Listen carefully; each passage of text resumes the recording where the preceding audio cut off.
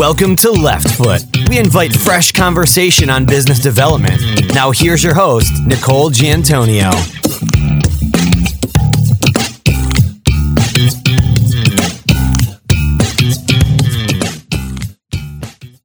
Today's episode is sponsored by Wind, a fixed-price e-discovery tool by eStat that lets you review documents and relativity at $299 per month. Learn more or sign up online at windlegal.com.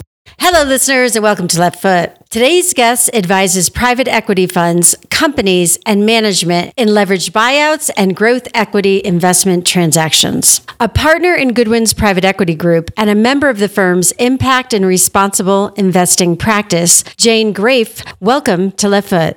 Thanks, Nicole. I'm happy to be here. Happy to have you as a guest on our program, Jane. Let's dive into the questions. Which of your personal strengths or habits have allowed you to be successful developing business? There's a number. They may all fall kind of within the same category. Patience, perseverance, and grit is certainly one category.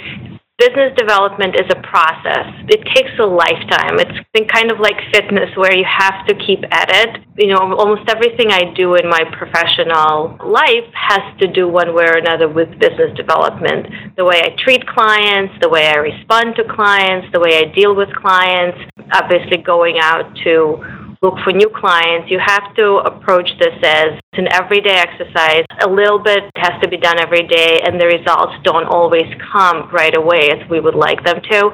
Some prospects take years, and if you give up on them and you don't follow up on a regular basis and you stop treating them like a prospect, then they stop being a prospect. But if you treat it as we're just going to keep at it and at some point it's going to bear fruit, then I think eventually, not everything, but many of the things do bear fruit. Your ability to control your emotional response to things and getting past setbacks is probably another learned strength. You can't take rejection personally in terms of client development. We've been in a number of pitches, all of us have, where the response is just, great, thanks. We'll find something to work on together, which usually doesn't mean anything, and you walk out of there and say, okay, well, I just wasted an hour and a half at best case scenario, or worst case scenario, I've just spent a day or more traveling somewhere. To hear this, it's the ability to say, okay, great, I just met some interesting people, I just learned about somebody else's business, I'll reach out to them again in 6 months with an interesting article or the next time I'm in town, and keep at it and not let yourself get down, I think is another really important trait that's helped me. I think being a really nice person helps. I'm not saying that I'm a really nice person, but I think being a nice person really helps. Business development is all about relationships at the end of the day, and people want to deal in their lives, professional and personal, with somebody they enjoy working with and talking to. So I think being generally nice to people is a trait that helps in business development.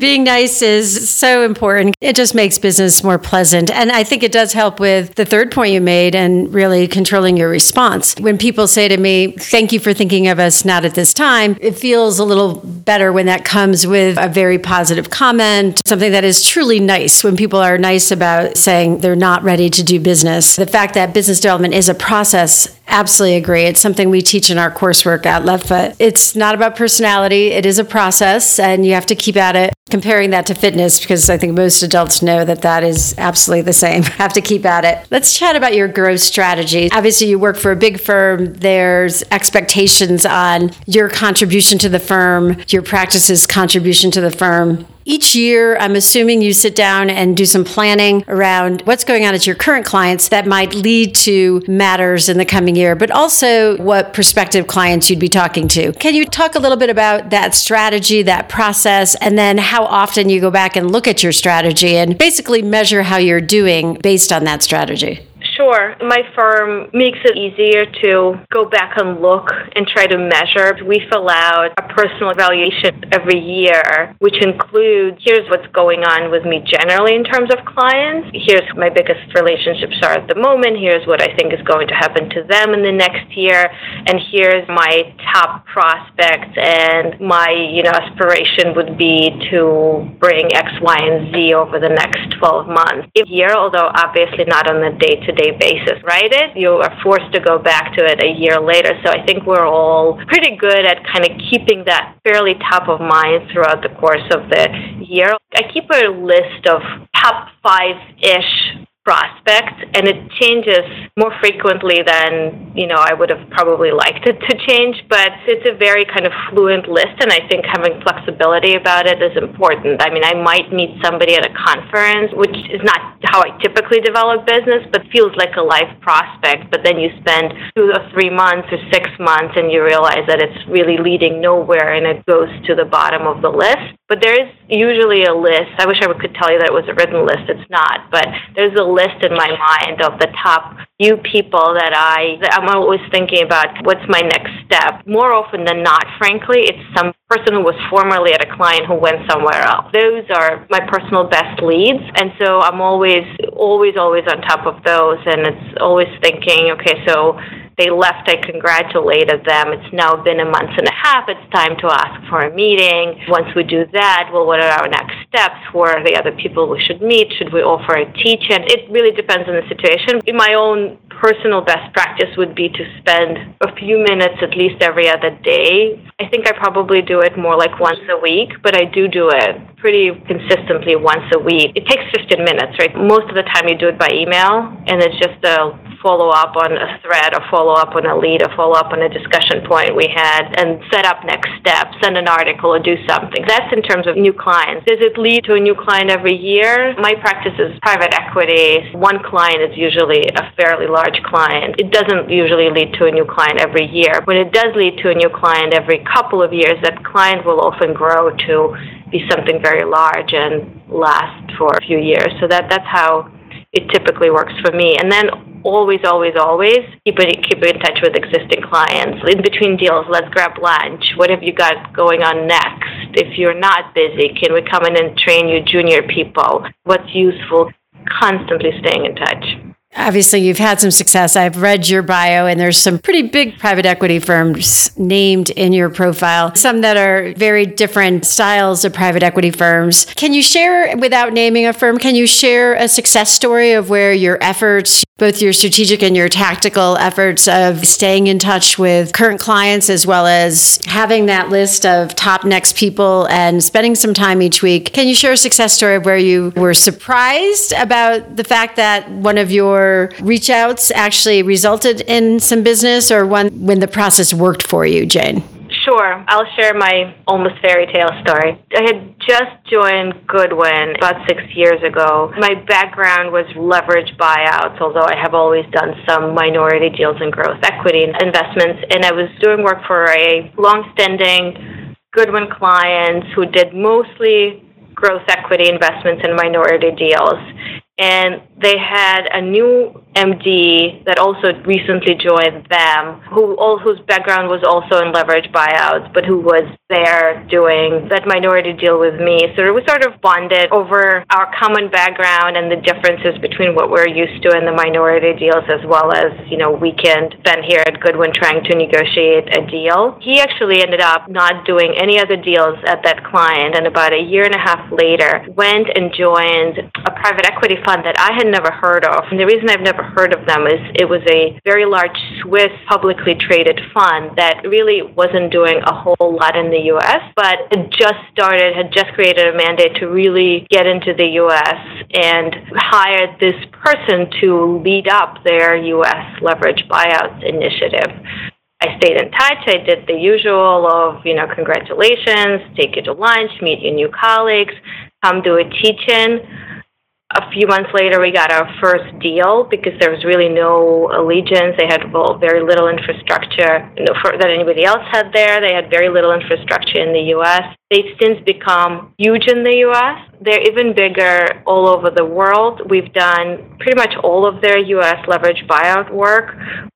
I've introduced my real estate colleagues to their real estate practice, and we started doing their real estate work.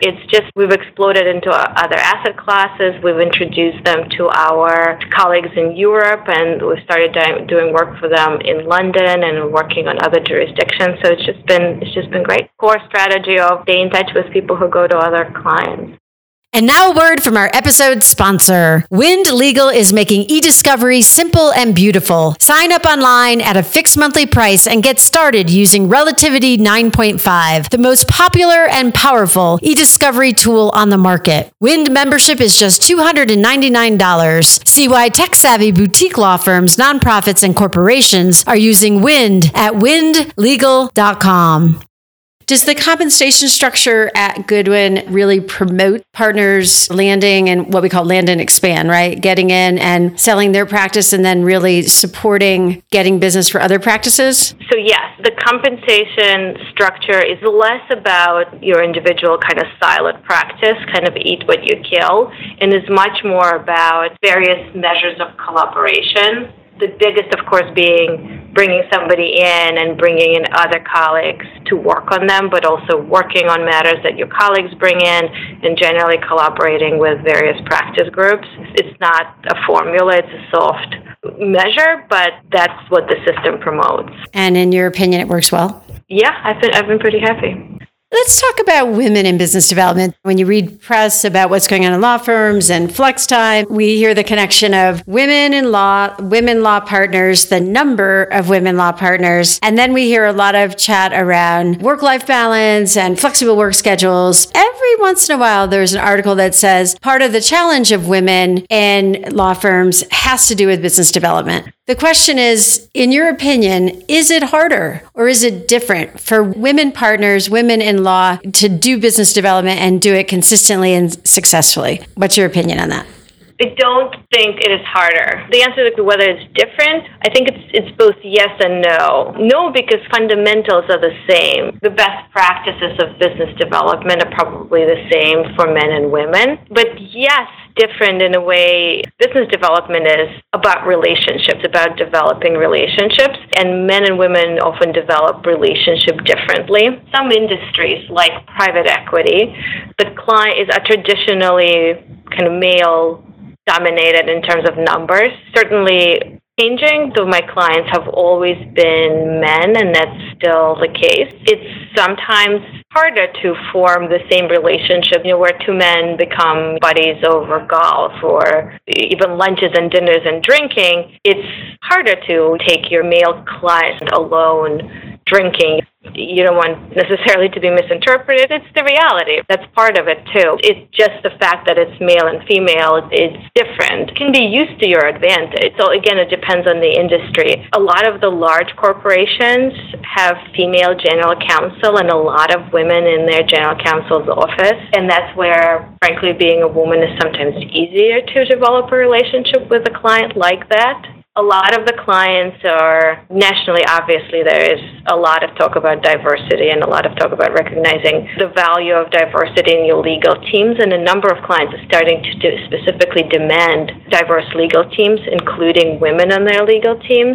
And that, again, is sometimes women at law firms who are fewer than men, an opportunity that they may not have otherwise had. Different, yes, in a way. Harder, I don't think it's harder. Some women potentially perceive it as being harder, but for those who are willing to give it a try, I don't think it is. I think those are really great points. The fact that it is different and the growth in the number of women general counsel, I think, is going to be a huge factor in the future, because I think you can see that pendulum shift already. I'm involved with a number of organizations that involve in-house general counsel, and there are a lot of women in there. It's great to see. Excellent point. The demand for diversity. We're hearing it more and more from the top general counsel at these major organizations. I heard it recently from MetLife's general counsel. I've heard it from Walmart's counsel. Diversity is a requirement. That can move in the favor of having women take that lead role on those teams and really be front and center. Along those lines, let's talk about personal brand. We hear a lot on Left Foot about niching. We hear about developing a specialty and really promoting that specialty through writing, teaching, speaking. There's also that idea of women and men and brand. And, what is your brand? I work with clients. I am very specific about the way I want to be perceived and try to adhere to that in my work, whether it's the way I'm presenting myself, the context in which I will present information. Jane, how have you gone about in developing your personal brand? And is that different for women? And is there advice you would give a young woman partner or woman associate that would be different than advice you would give their male counterpart? I don't know that I would give any different advice. I think, again, the fundamentals that apply to establishing a personal brand are true for both men and women. You need to find who it is that you want to be, and do you either have a niche? Do you have a specialty? What are your strengths? Find the speaking engagements, find the writing opportunities, network, go and meet in the same industry, get your name out there. And I don't know that it's any different for men and women. One thing I would say, though, to women, which applies to men too, but I think I'll explain why I think it's more important for women to hear that. It's be yourself in developing that personal brand. Because I think we all, coming up through the ranks and thinking about our personal brands, we're necessarily looking at colleagues and our mentors and our rabbis and our work rabbis, and we think to ourselves, okay, I want to be that person, or I want to be that part of that person, or I want to emulate that behavior. And at least for me, when I was growing up as a lawyer, most of my mentors, my sponsors were all male. And it took me a while to figure out that I can develop a brand and I can get to the same place without trying to behave in a meeting or behave in a phone call exactly the way that one of my mentors behaved, and which didn't feel natural to me, even though I liked the perception. It's really strong advice. Absolutely, it does. And I think that's true, like how they're doing it, but taking that information, taking that impression and making it your own, being yourself is such strong advice. At Left Foot, we touch on innovation in business development, innovation in the legal industry as a whole. Jane, in your opinion, what are you seeing today that you would consider truly innovative in the legal profession? I don't know that any of these is truly innovative, but they're all trends which are fairly, I think, innovative and are exploding and over time are changing the legal industry. One is a more business-like approach to practice of law. When I started practicing, there was this perception of law as a profession. If you do your best work, business development will come. Your clients are institutional clients, and they'll hire the firm for their expertise. We all are recognizing, all the firms are recognizing that that's just not really true or not true anymore. And a law firm is a business, and you have to approach it as a business, and you have to encourage the right behaviors like business development. And I think that's probably not innovative anymore, but it's sort of like a trend that's still finishing and still exploding. Another one is an increased level of collaboration in law firms. The result of that historically often tended to be a fairly lone wolf siloed profession where you bring your own clients, you develop your own business, and you kind of run with it. People are recognizing the reality that developing clients in a group, sharing clients across offices, a team-based approach to a client is much more successful. We as lawyers are struggling with that in a way. I think technology is starting to emerge, and I think as it becomes more effective, I really think that's the next innovation at law firms, using technology to collaborate much more effectively than we've been doing, developing a more standardized work product than we've had. And probably the last one is, we've already touched on it, but it's the open demand for diversity in the teams, which we hear in about every pitch for a large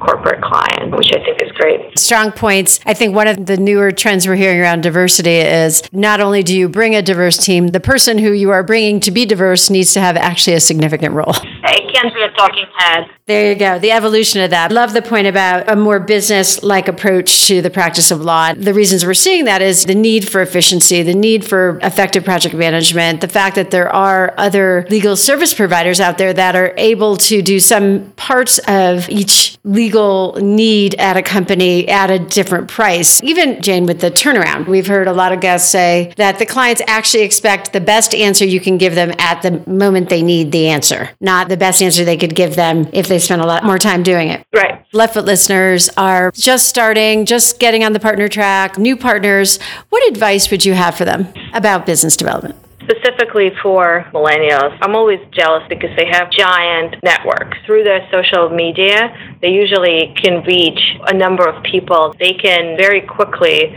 reach a large number of people who know who they are and are often willing to listen or at least take a look. So I would say use that. Use it effectively. effectively. And the second part of my advice would probably be almost the flip side of that. Don't forget that there's no substitute for in-person meetings, in-person discussions. I keep coming back to this, but business development is all about building a relationship. We all build them differently, but at the end of the day, there's no substitute for building a relationship in person. Keep in mind who the clients are. Some prefer to talk on the phone. Don't hesitate to pick up the phone and travel to see the management team at the client to talk about what's going on. Great advice, and I think very effective advice. It's interesting, that idea that millennials have these large networks, and why not get your information out in front of them? We're seeing that in our guests that are millennials, that they post and tweet our episodes, and the number of listens is huge.